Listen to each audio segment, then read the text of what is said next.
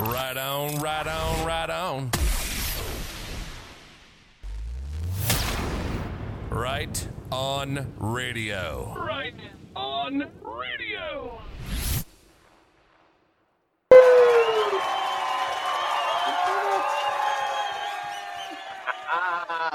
Welcome to Right On Radio Live, ladies and gentlemen, boys and swirls. We are here live doing our very first Podbean live where the tech tyrants are not as against us.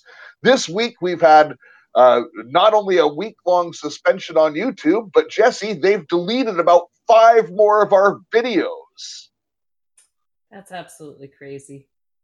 It is. So I'm going to be proactive and actually start deleting most of our content from that platform, and it'll take some time, but I'll upload it and do other places. I'll be diligent at doing it, but then we'll stick to using it as an advertising platform and drive their traffic to good places like this. Sounds good. And there's also the possibility, and I'm just thinking out loud, but perhaps we will go to the video platform, which is about $99 a month on Podbean. I think it might be a good idea, but we'll discuss that. Absolutely. We'll discuss it. So, Jesse, today is a very big day. Oh, I'm getting an echo. Hold on a second. I shouldn't be because I'm using headphones. Let me see if this is better. No, I have an echo again. That is not better. No, it's not better. All right. We'll have to deal with it. I'll work that out in the next one, I suppose. But Jesse, today we have Trump speaking at CPAC. I'm expecting some bombs. And before we get into the show, which you've prepared today, I want to discuss my predictions for his speech. Oh, okay. I like when you have predictions. Then we get. He is going to come out on fire. He is going to boast the Republican Party. He's going to send out a lot of communications. He's probably going to talk about 2022 interim elections. I do not want the listenership to be disheartened by that. This is what he must do. Mm-hmm. What I do think he will do is he is going to use the Republican Party to take down the Democratic Party and then take down the Republican Party, because this whole divide and conquer strategy has gone against the American people for way too long, and that has to fall too. Mm-hmm. So I'm expecting he's probably going to go on around 4 o'clock. He's usually a little bit late for these things, but I think 3:40 is the schedule. So I would look after that, but he's going to come on. But also, it is Purim today. And what's interesting, Jesse, is as I've been studying this a little bit, I'm going to let you take the lead on this, but the events of this time in the book of Esther really echo what we're seeing today happening. Absolutely, we do. So this is going to be amazing. Jesse, I will let you take it and run with it. All right. Well, with Purim, what that comes from, it comes from the time when Israel basically was under the control of, the Persian governments, King Azarius, and they usually, I guess I want to go into first what is Purim. It's the time that they celebrate when the Jewish people were saved. And the word Purim literally means lots, Lots, and we're going to get into that, the connection with that word and how it connects to the book of Esther.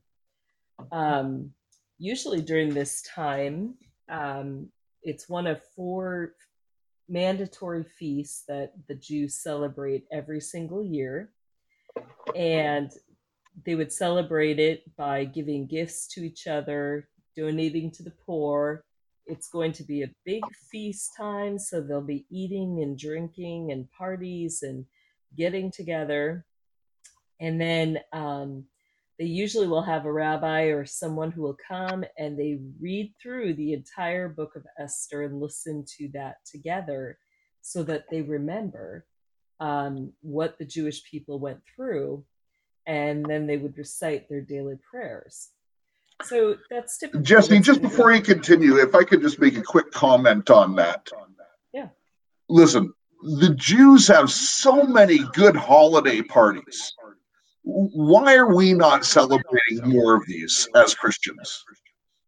Yeah, I think we should be joining in with them on that. I think so. They have, and by the way, these holidays should be some of the mandatory holidays too that the Christians enjoy, I believe, because they were holidays, ordained by God. Absolutely, yeah. And when we get into it, we'll realize, how much we are a part of that story, even, in the future. And so I do believe it's important for Christians to celebrate that. With it, a lot of scholars debate as to, what is the overall purpose or theme of the book of Esther. And for me, I would have to say it really is about the display of God's power. And so behind this, as we see this story unfolding, I want people to really think about that. What does this book say about the power of God and the unfolding of his will that brings justice and judgment?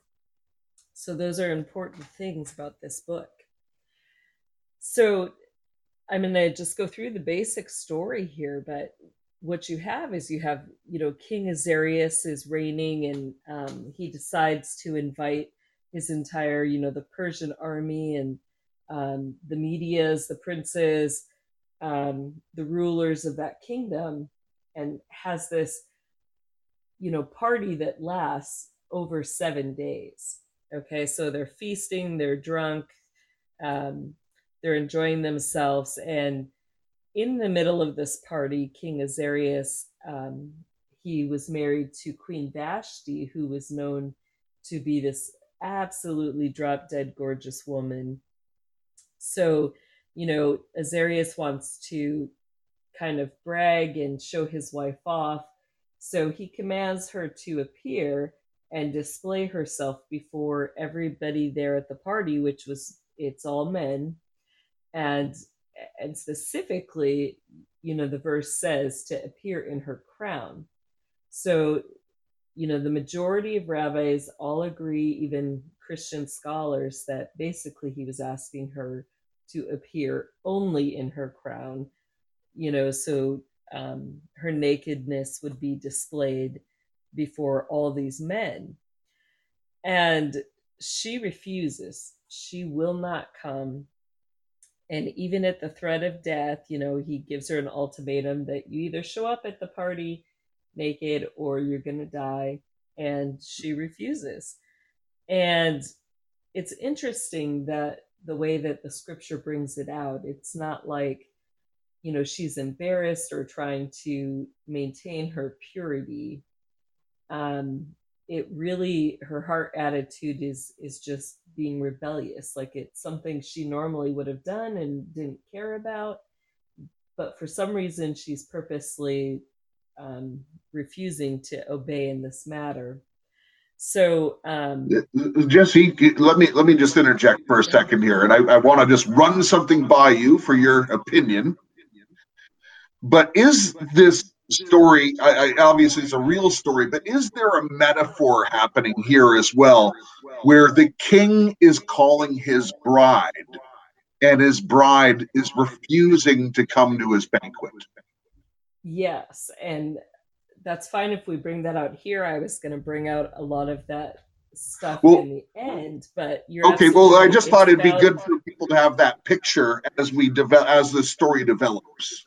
Right. So you've got this underlying metaphor, so we can bring that out as we're continuing in the story, that you have this first bride who, is called to come, and she refuses to come.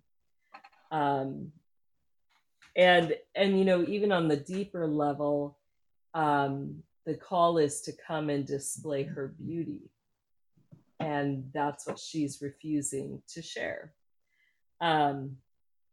So Vashti ends up getting executed, and then Azarias puts out a call throughout the land that all the eligible young women must come and present themselves. He's going to pick a new queen. So now we have a few more characters that come in.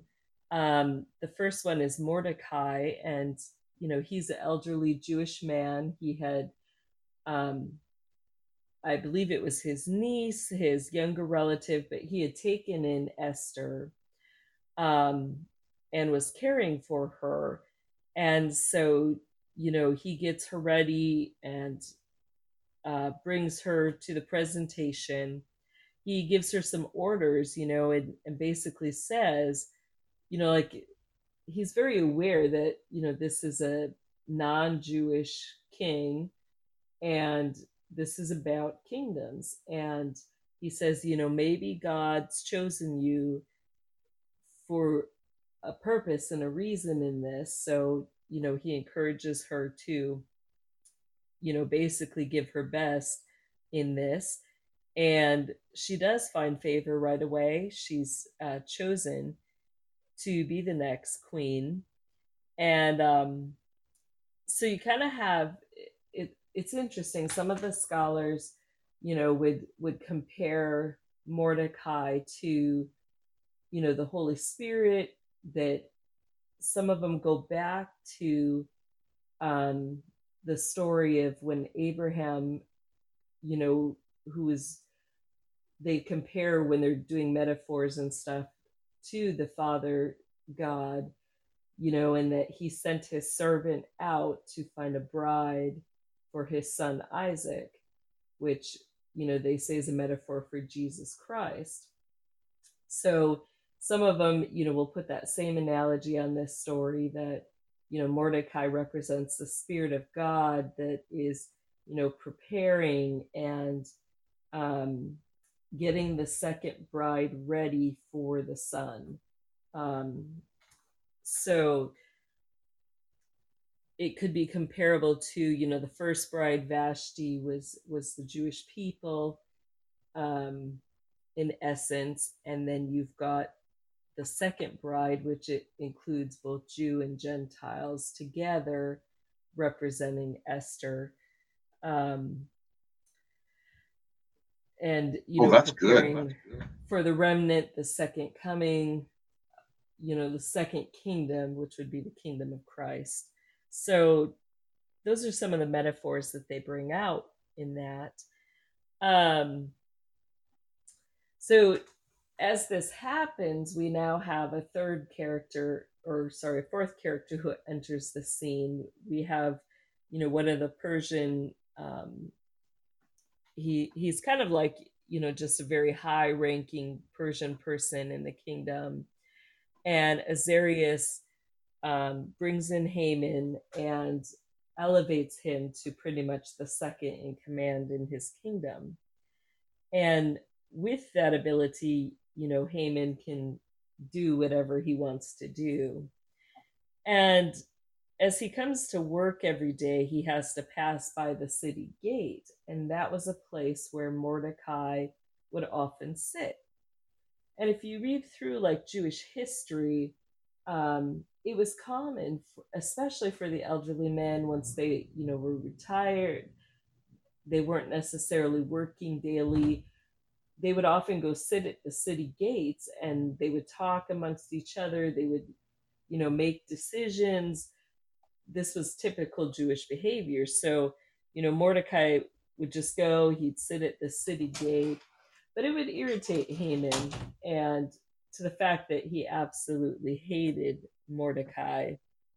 And, the more the days went on, Haman just wanted to get rid of Mordecai. And why was that, Jesse? Why did Haman hate Mordecai so badly? There's the way that the scripture really puts it is that there's just this natural distaste. Like, he knows that Mordecai's a Jew, and so it doesn't seem like there's anything that Mordecai has specifically done. Wasn't there a spot when he refused to bow down to Haman, like to give him the respect? Yeah, I guess there was. You could bring that out, that he wouldn't give him the respect that he wanted. The display, when he came riding in on his horses, he expected everybody to kneel and bow, and Mordecai would not do that. So yeah, and Haman's like a really proud guy too. Like the way I read it is, he is like really full of himself. I'm the chief in command in this massive kingdom, right? And the guy's a power monger. Yeah. And his pride got the best of him in that situation.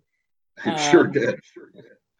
So in generalities, there's nothing that Mordecai's really doing. He didn't have to bow to Haman. There was nothing that would have forced him to do that. You have Haman in his pride, who's making these unnecessary demands on people, because he wants to be elevated, he wants to be worshipped, he wants to be honored, and Mordecai is just not going to give in to that.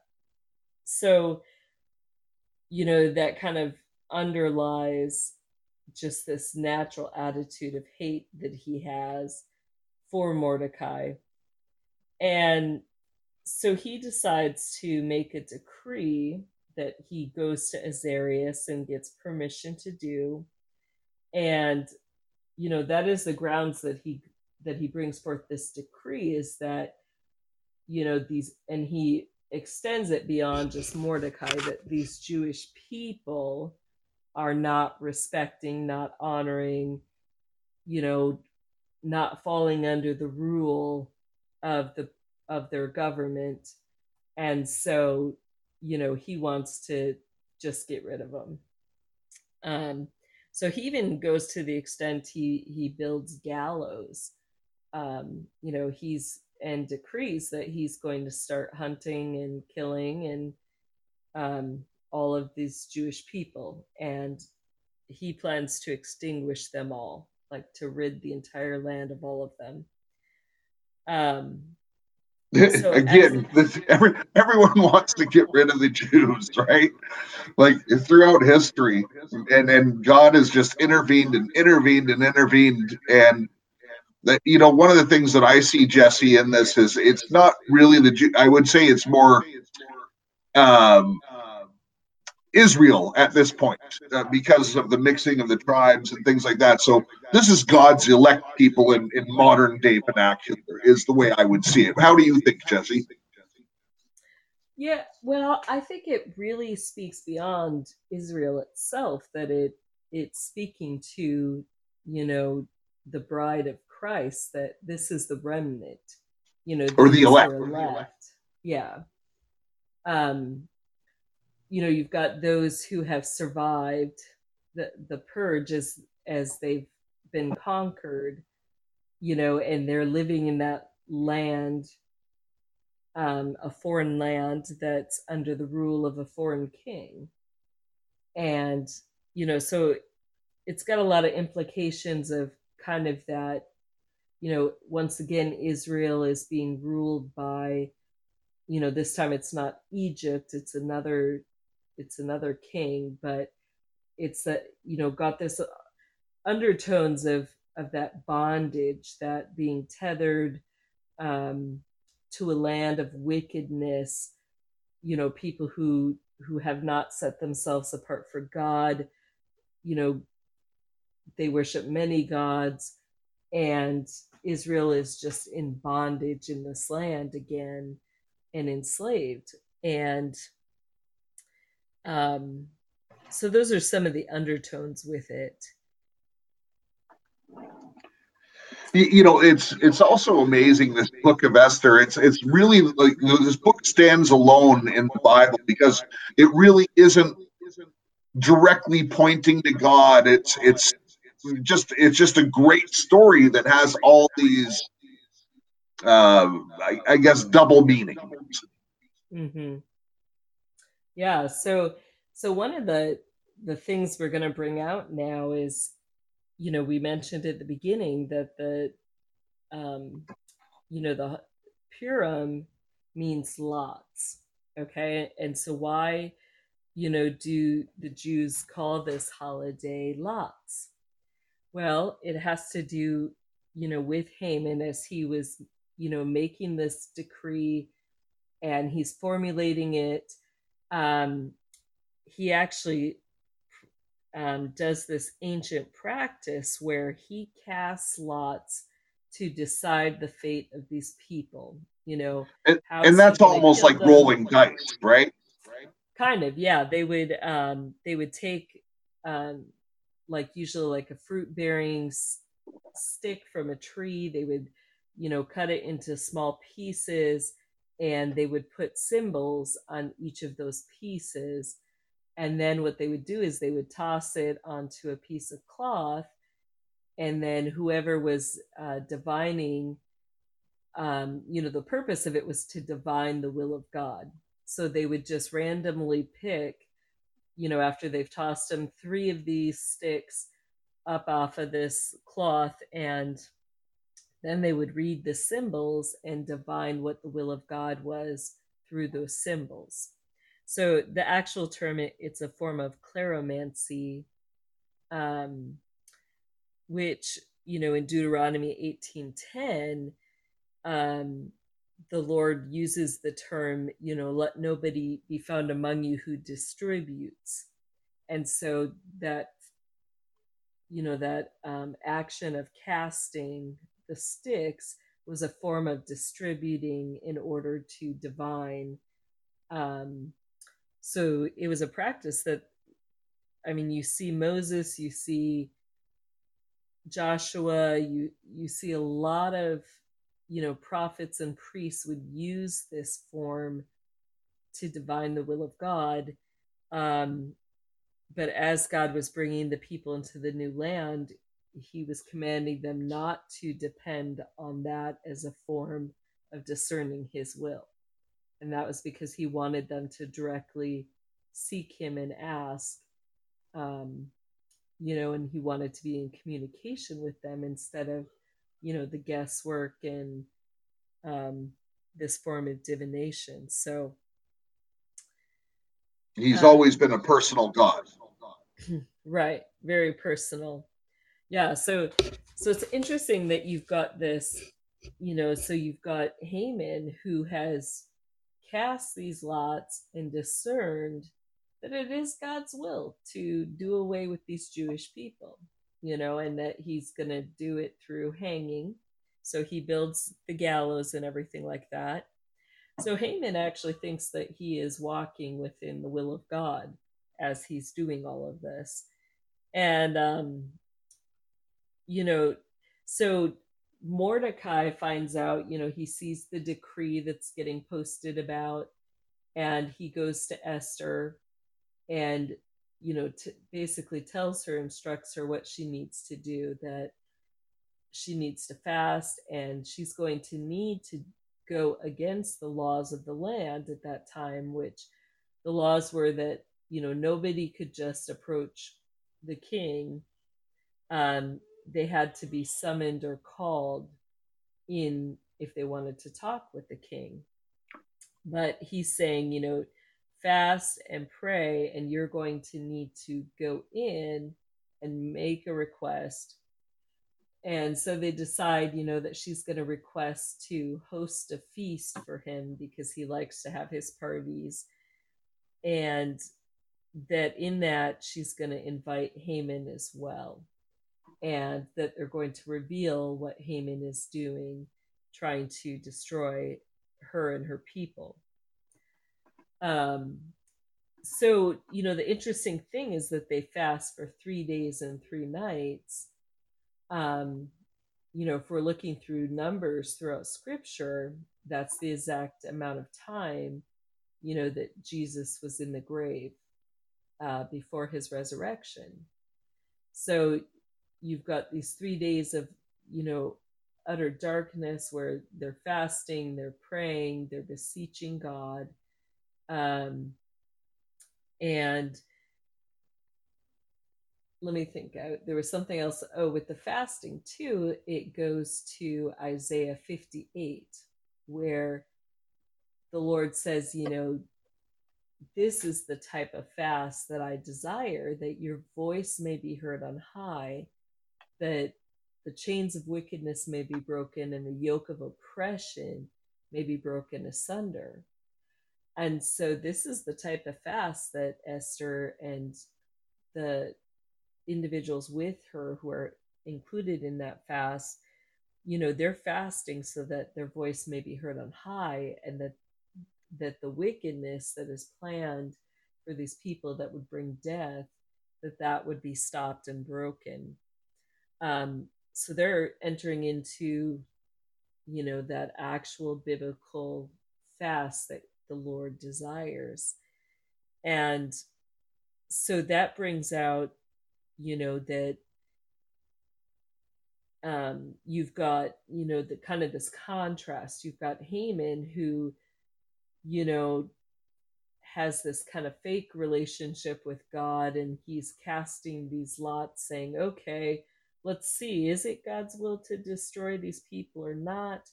And he casts these lots and divines, yeah, it's God's will. Let's get rid of the people, He's like a Pharisee. Right. It's fair, you see. We should kill them. Exactly. And then it's contrasted with, Esther and the individuals with her who, they're not just casting lots to know the will of God. Like they are seeking God's face in this fast, and, humbling themselves and, abstaining from things in order to know, what is your will, God? Are you going to destroy us utterly? So you've got these two parallels going on at the same time. And, at the end of that 3-day fast, Esther,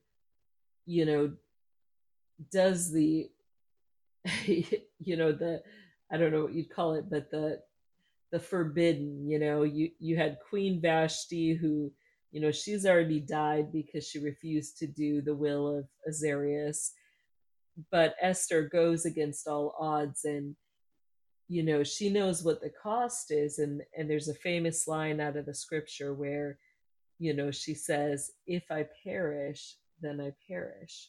So she knows that what she is doing may indeed, cause her death. It may not prosper the cause for the entire Jewish people. They could all be killed. And just her going into the king, to make her request could be the end of her life as well as the life of all the Jewish people as well. So, but you know what? I think he kind of counted the risk because they were all going to be killed anyways. Just the king didn't realize that Esther was a Jew at this point. Am I correct in saying that? Correct. Yeah, he did not understand that she was counted as one of the Jews. So that's what she goes in, and he points the scepter at her, which says it's okay to approach, which is unusual, right? Yeah, that is very unusual. So he extends the scepter, which means she can come forward and make her request, and she requests to host a party for him and, invite Haman and, important people. And so, he approves that. So then they start to get ready to have this feast. And, in the meantime, I don't know if it's that exact night but it was within a few nights that um, Azarias is sleeping and the Lord wakes him out of his sleep, and he ends up calling his servant, having him bring in this book where they keep track of, people who have done good things for the kingdom. And, it's kind of like his book of who do I want to honor, who's been on my side fighting with me, and, who have I rewarded. So he's reading through this book and realizes that Mordecai had done a very important act and had actually saved the kingdom from two spies that these two men had intended ill intent not only on the king but on the kingdom. And Mordecai had brought forward the plot that these two men had to kill King Azarias. And they were apprehended and killed. But he realizes that in this court of records that that Mordecai has never been honored or rewarded for it. That's right. And Mordecai was also responsible for saving Haman as well. Like, this was a big part of it. Yeah. Yeah, you're right. Haman was a part of that rescue. So King Azarias, decides to invite Mordecai to this feast as well, and he wants to honor him and stuff. And so here you get some of the irony. Azarias is still, blind as to why Esther's really holding this feast. He doesn't know about the hatred that between Haman and Mordecai. So, they all gather for this feast, and, you got Haman, and all of a sudden he's surprised his enemy that he wants to destroy is there at the feast as well. And, in their conversation, the king starts asking Mordecai, hey, we've got this person and they saved, lives. They saved us against an assassination plot. You're my second in command, so I'm going to ask your advice. Like, what would you do to honor this person? This is like one of my favorite parts of the story, Jesse. This is so fun. It's just like heaping coals on his head, Like, I don't think he gets at first that it's actually Mordecai, I think he's probably sitting there thinking, it's like, who is the king talking about, And so he kind of, is like, oh, we put this guy on a horse or donkey and, parade him through town and, give him gold and medals and I think at some point he almost like, it's not, he's questioning who is the king talking about, and in his pride, there's that aspect that he's also thinking, this may be about me. So, he's thinking about, what would I want? I want to be displayed publicly as this hero.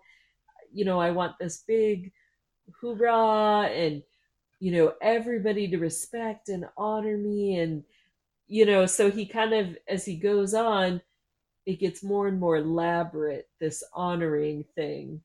And and he's thinking, this has to be about me, and the king's now going to make me look really good in front of my enemy Mordecai. And in the back of his mind, he knows he's built those gallows and is like, this is going to be great. I'm going to get honored, and then I'm going to get to execute Mordecai and all the Jewish people. And so I think his pride takes over in this, and pride does come before the fall. Right? And the last thing he expects, the king says, yes, let's do this. And so I think there's that moment where Haman is just like, this is amazing. Life couldn't get any better. And then Esther enters into the room. And, and she humbles herself before the king, and she comes straight out and says, King Haman has made this decree to destroy these Jewish people. And, I am Jewish and Mordecai is Jewish. So we are among those people that he plans to kill. And that's when it hits Azarias, how serious this is, that that Haman's made this plot that affects his own household, his own kingdom. And so, the story turns around, and we know that, Haman ends up on the gallows with his family and all his household, all the people even related or connected to him. I think it was a large number. I want to say it was, like, from what I remember, it was about like 175,000 people were hung on those gallows. I was trying to see if I could, 75,000. Sorry about that. That's quite a number. Yeah. So I would have been much more efficient at killing. Right. Yeah, that's a long time if you're hanging everybody. I agree. So 75,000 of the Jewish people's enemies were killed, and and the Lord continues to keep Esther in this place. So it's interesting now when we put it into our day and time, and we think about, we have this enemy that is dead set on just utterly destroying people, whether they're Christian, whether they're patriots of the land. You've got kind of those correlations, like Mordecai. You've got good people who have fought for our country, who have fought to uphold rights and equality.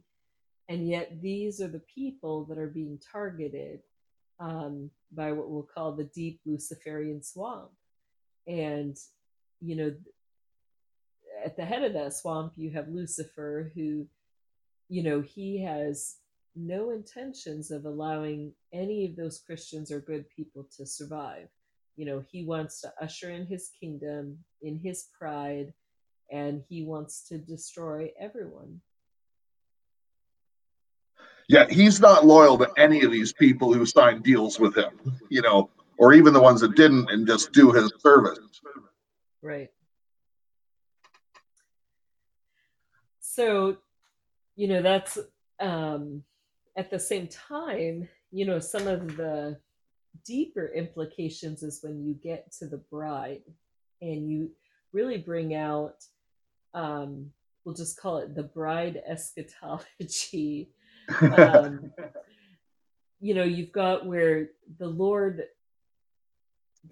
first offered the kingdom to his people Israel, and Israel basically refused. In so many ways, the Lord called Israel to display the beauty that he had bestowed on her.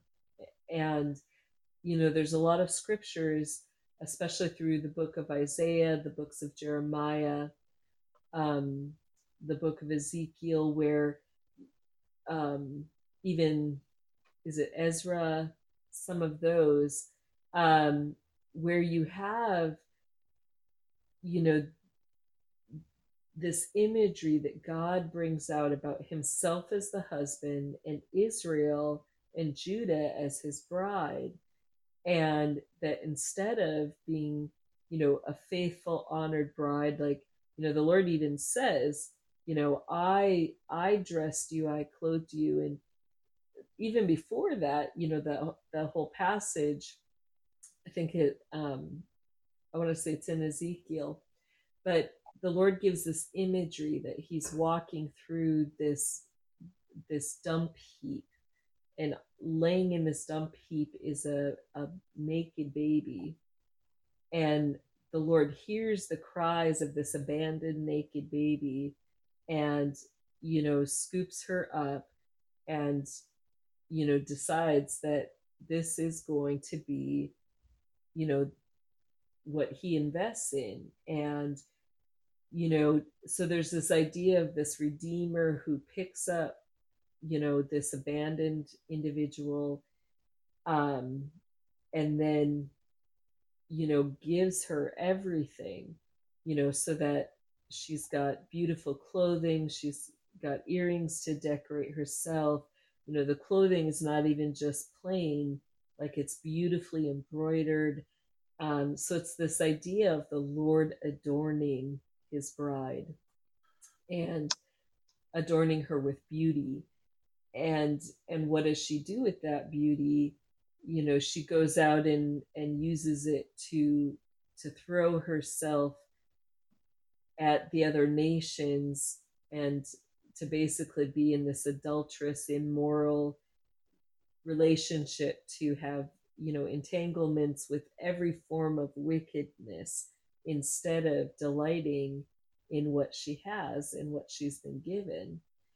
And so, a lot of this applies with this book of Esther. Is you have this first bride who, she is adorned with everything, and yet in her rebellious heart, she refuses to obey even one command of the king.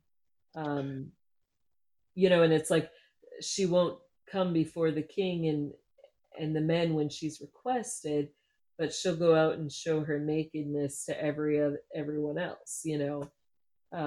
So that's kind of the idea, and it's really a referral back to Israel and Judea. It is, and here's the thing about Esther, because I think one of the things in the story that stands out to me, Jesse, is here we have the queen who won't obey the king. The bride won't come to the king's banquet, and so the king gets advice and basically says, "Look, okay, forget her then. I'm going to get a new bride." And for lack of a better term, he basically is hosting a beauty contest and getting a harem to choose his queen. And all these other ladies from the harem who wanted to be the queen are coming up to the king, and the king was saying, "I will give you up to half of my kingdom. What would you demand of me?" And so they're all going, and they kind of go, "Listen, I would like a new place for my family," or whatever their requests are. But when Esther comes before the king, she says, "I want what your will is in my life," to the king. She submitted humbly. That's where the king says, "You're my bride." Right. And it was even to the point of death. Like, it's like, Yeah. if you choose to do away with me, then I'm going to accept that as well. It's just a beautiful picture of the kingdom in my mind. Yes, absolutely. And the redemption, the power, I guess, that you've got that complexity where, the bride is willing to surrender even to the extent of death, to be obedient to the king's will. And out of that, we see, how does the king respond? He responds with justice and judgment, and it's righteous justice and judgment. This king doesn't go along with the prideful Haman and kill all the Jewish people. He has this mercy and compassion because of the humble respect of Esther. And he elevates and honors that. And so you've got this beautiful imagery of the kingdom of God that that's what the Lord desires, that people fight against that wickedness and that oppression. And when he sees that being done, he joins in that cause and restores the kingdom to the way that it should be. He does away with all the enemies, whose hearts' intentions were not pure or good, and he honors and respects life and gives that life abundantly. But he also takes away Jesse. So let's get back to the story, because I love what comes afterwards, where, so the king makes this decree, and back then a king's decree it couldn't be revoked, not even by the king. Right. So with that, he has to overrule his own decree. He, in a way, brings out the plot that Haman had, and I'm trying to remember exactly how Scripture puts it here, but if you have it there right before you, go ahead and read that, because it's very interesting how he undoes that. Yeah, I'd have to dig it up. I just studied it last night. Okay, I'm almost there. Yeah, me too. Okay, let's see. I'm almost there. Here. Well, so I can talk, just kind of in parallel to what happened. So essentially, he had to give. So Esther approached the king and said, "Listen, let my people at least be able to defend themselves." Mm-hmm. And so the king, didn't redo his order, but he said they could defend themselves. But then he took action against Haman. Yeah. Because Haman, had intent of assassinating the queen. Yeah, that isn't going over too good, because he likes his queen, Esther. Right. So the way that it puts it here is that, let's see.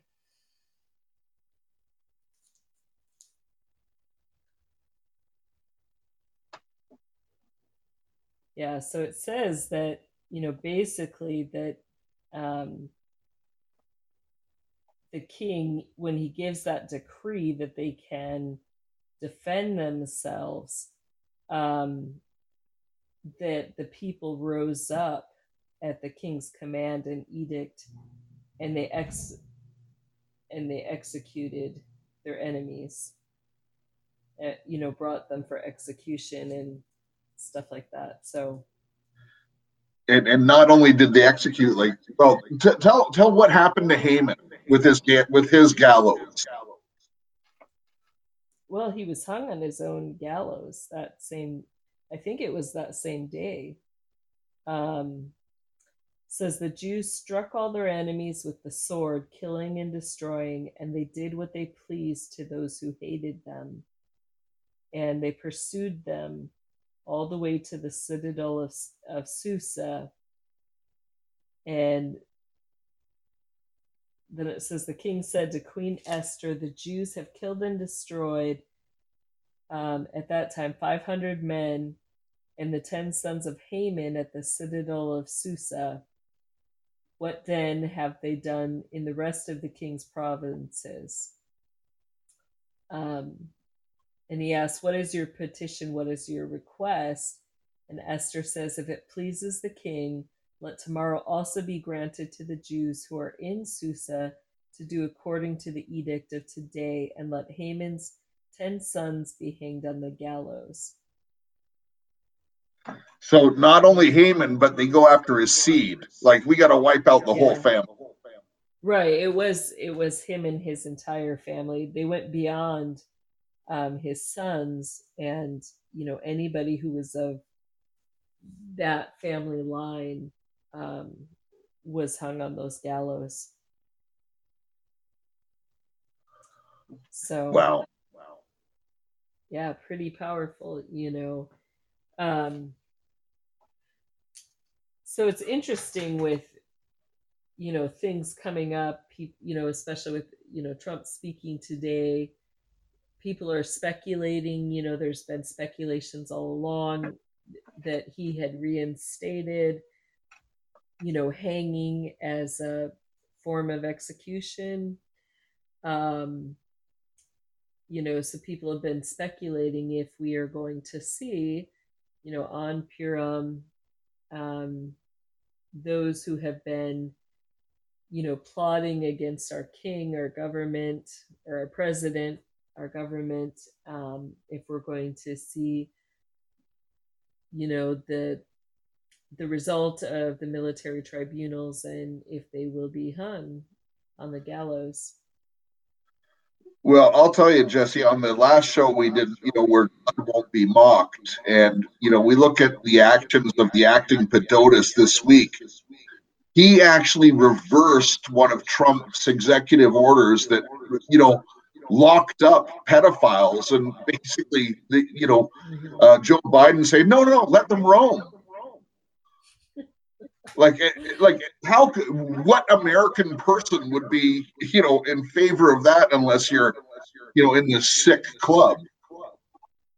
Right. I mean, compared to, I forget the name of the official that it actually was, but, we had, during Trump's time, one of the officials who, was brought before a judge for pedophilia. They released him with no charges at all. And you had Trump putting out tweets that night to the city where he was at. He was like, men, lock up your daughters in your house, to keep your children inside tonight. He's like, and he says the guy's name. He's like, so and so is on the prowl, on the loose, something like that. And I was just laughing. I was like, how embarrassing to have the actual president of the United States warning your city, that you're a pedophile. I was like, so you've got this complete opposite. You have Trump who, he's even going to go to the extent, when justice isn't done, that he's calling out, sending out warnings because this guy is roaming free. And, versus our Padotis, who is just allowing these people freely out and acting as though, there's nothing wrong with that nobody needs to be concerned about it. Well, listen, and at the same time, I'll just take it down to the state level. Like when you look at what the governors have been doing in that, so first of all, this, stay in your house sort of thing, quarantining, we're alone together, all this misspeak that's going out there. They're quarantining good people, but yet they're letting all these prisoners out of prison so they don't get the Rona. Like, there's no bail, requirements in New York City, in California now. It's like they're letting all these people out to terrorize the American people. And so the government has actually been showing their hand that they are against you, not serving you. Right. And God is not going to be mocked. I'm telling you, I'm Jesse. I'm not predicting, but I'm expecting a miracle in the next couple days. Yeah, I'm with you in expecting that. I'm expecting the hand of God to be displayed. And, from the very beginning, we've both said, this is not just the work of men or, of our former president. This is the work of God, that he's made end time promises. And I believe, that we are going to see these miracles. We're going to see God work. And, we're going to all know that it's beyond anything that any person can do, that this is the hand of God moving. That's right. So we can't be focused on man. God uses men, but God's going to do something. And I just feel it. And, listen, no one knows God's timing. But Jesse, I'm telling, and actually Ed made a comment in the chat where I've been watching here. that I think Amanda Grayson said something. There's that God is going to do a miracle in the rain or something like that. I didn't hear the prophecy, but Ed goes, it's raining today, so well, bring it on. Not where I'm at, but yeah, I and I think if people just need to remember, again, that God is not going to be mocked. What is the purpose that he gives in scripture for his signs, his wonders, his miracles? He says, he does those to display his glories and his majesties so that we may know that he alone is the sovereign God over the heavens and the earth. And, he will make himself known, and he allows things for a certain time, but then, he steps forward and reveals that he is Lord, and that things are going to be according to his will, and that wickedness and evil will not continue to just, run freely. And, let's be abundantly clear. God has not been invisible in these times. God has been performing miracles. God has been showing himself. But I think he's just going to step it up, Jesse. Yep. I'm ready. He tells us to ask. And, as I say, the Lord, once told me that I don't ask big enough. So, we're just going to ask God to go really big the next few days. And, we want to see the full extent of. Well, Jesse, don't confuse me with the Lord. Confuse you with the Lord? I'm just going to the big enough thing. Because we've had some discussions on that lately. Yes, the go bigger. No, but yes, you actually have a shirt about going bigger. Yes, yeah, that came through. Actually, it was I had been doing a chaplain visit with a patient, and she was a little old lady on hospice with dementia, and she was somebody, usually she was not one to give or show love, but she really liked to have hugs and be held. And so the one day I was sitting reading to her on the couch, and all of a sudden, she surprised me because she reached over and wrapped her arms around me and gave me this big hug. And so, I hugged her back and was like, wow, you must really need some love today. And she leaned her head, like she didn't let go. That was the thing. Like she was still holding me.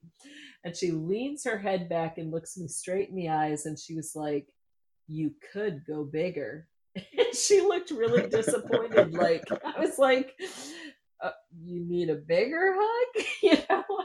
So it was funny because when I left, then, I'm driving and the Lord says to me in the car, he says, you never asked me to go bigger. And so that's how the Lord used her statement, was to show me that I need to not be afraid to continue to ask him to go bigger. Well, Jesse, today, before we close this show, we're going to say a short prayer. And I'm going to ask you, it's going to be short, so hang on for it. But if you can all come into agreement with this prayer, let's just cheer on the Lord. That's right.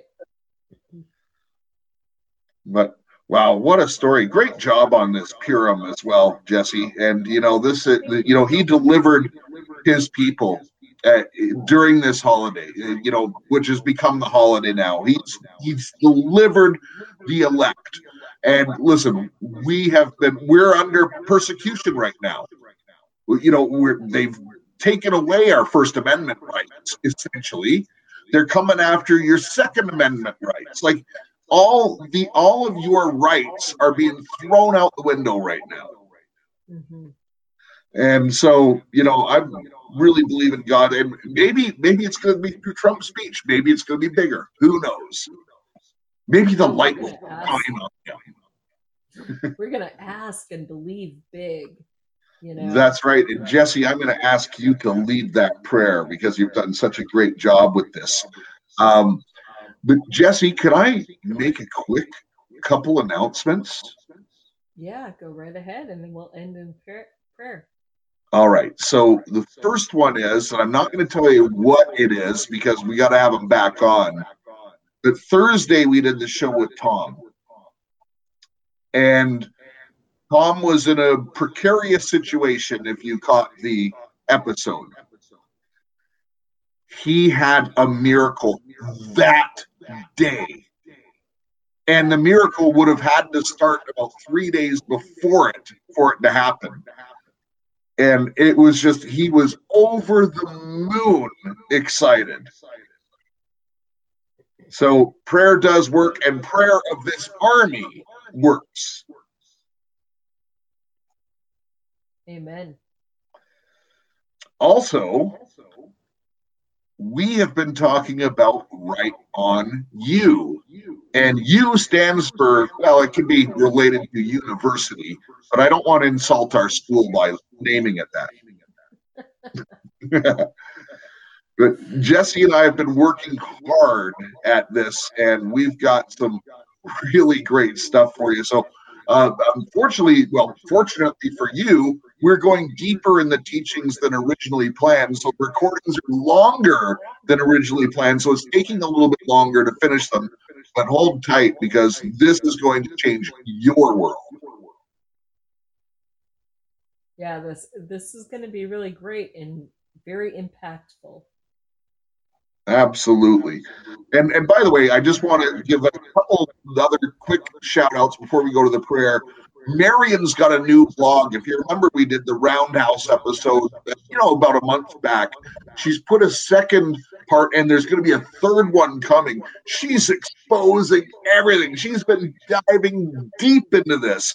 So go to Illuminate the Darkness, which is also Jesse's site, and check out Marion's blog. Also, a lot of people have been purchasing and commenting at how great Jesse's book is. Jesse's book is called His Kingdom Comes in Power. And you should get your copy from Chi-Com Amazon today. I love that. Well, I've got some good news on that as well. If people can be in prayer, we're working on, we now have it translated in Polish, and then in the next 30 days, we'll have it translated in Spanish as well. So if you know anybody who's Polish reading, Spanish speaking, we're going to start getting that book circulating in other countries. So, Marie's just saying she wants to translate it to French. Oh, hey, yes, please get a hold of me. So. Wow, I'm Polish. Great comments. Great people. Thank you so much for participating in the chat. I hope this experience on Podbean is pretty good. As I say, we're going to consider going to the video portion of this. Now, I don't know if you can do video live shows on there as well, but at least, we would have a solid platform if we do go to the video piece, and it will work. I'm going to stop posting video episodes in the meantime on this because it just hasn't worked well. It's frustrating. So, Jesse, would you like to lead us in a prayer with a big expectation of the Lord? That's right. Abba, Father, we just come before you, Lord, and we know that everything that happens according to your sovereign will. We know that your word says that in these last days, that there will be no question in the minds of the people. I often think back to 1 Kings 18, where Elijah was standing on the mountain with the 850 prophets of Baal and the people. And your word says that the hearts of the people of Israel wavered. They didn't know who was God. And what does Elijah do? He says, this day you will know who is God. So, Lord, I'm asking, first of all, that this day we will know who is God, that we will know your mighty power, the work of your hands. Lord, we are promised that these days are going to be biblical. So I ask that you will display your wonders and your signs, your miracles, that we may know that this is not the work of men, this is not coordinated or orchestrated by any man, that this is too big, that you alone get all the glory, all the praise, all the honor. And Lord, your word says that in these last days before the Antichrist arises, that there will be a second harvest, that hundreds of thousands of millions of people will be brought out of the darkness into the light, that they will be brought forth with singing, that the mountains will be filled with their voices, Lord. So I ask that the testimonies will come forward, Lord, the testimony of the children, the testimony of the military who have rescued them. Lord, I ask that you would remove the code of silence and that the voices of the people would be heard, and that we would all know that this is a work that is beyond anything any man could do, that this is the hand of God moving in our day, and that we may be eyewitnesses of your majesty and your glory. We ask for this in your precious name, Jesus. Amen. And Lord, I just want to echo, I love the specificity of Jesse's prayer, Lord. Let those voices come out and let it be overwhelming to the enemy, that there's no way they can backtrack it. And Lord, only you could coordinate this. So God, I echo this prayer and we praise your name. We say, let it be so, God. And even so, let it be today. We don't dictate your time, Lord, but we do ask because you've said you do not have, because you do not ask. Well, we're asking that you glorify your name this day. In all the earth. In all the earth. Amen. Jesse, I want to give you a round of clap.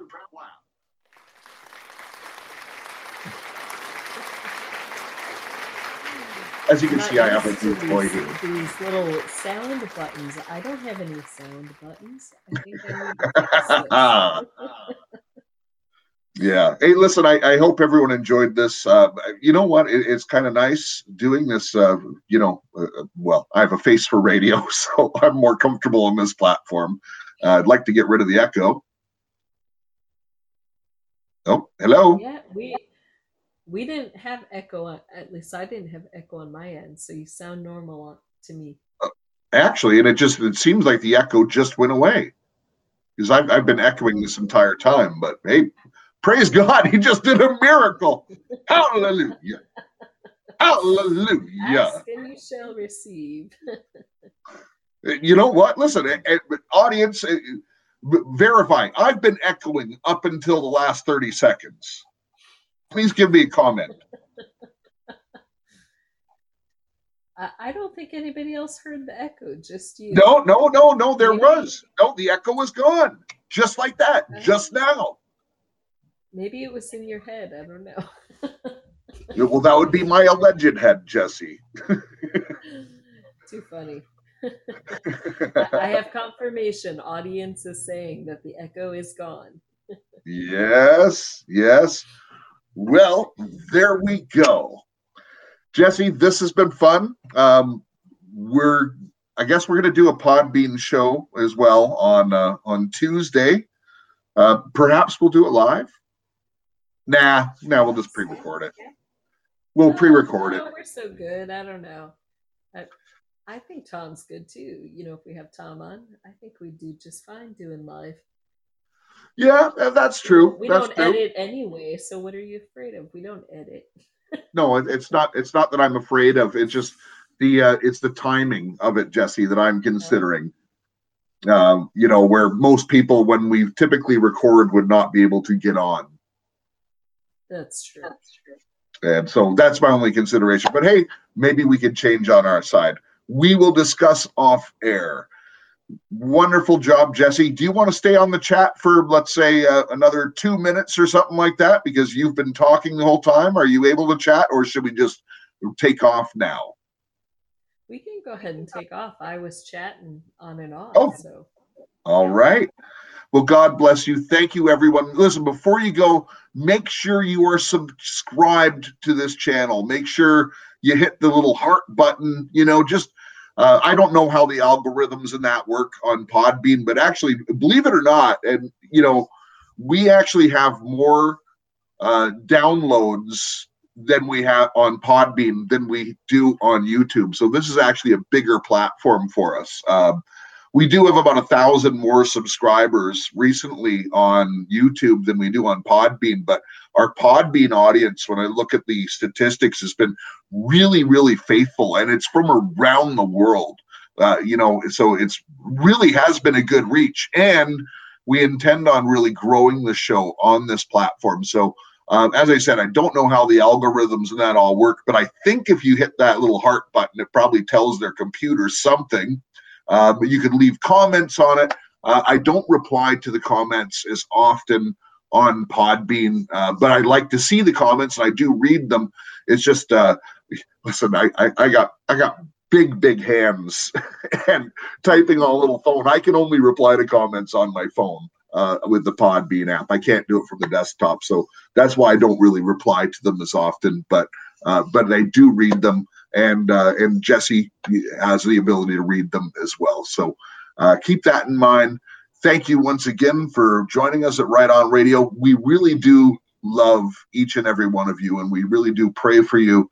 And we're going to do something great together.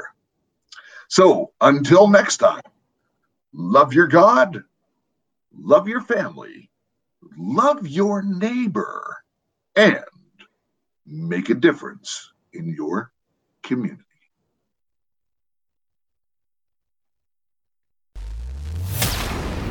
Right On Radio. Right On Radio.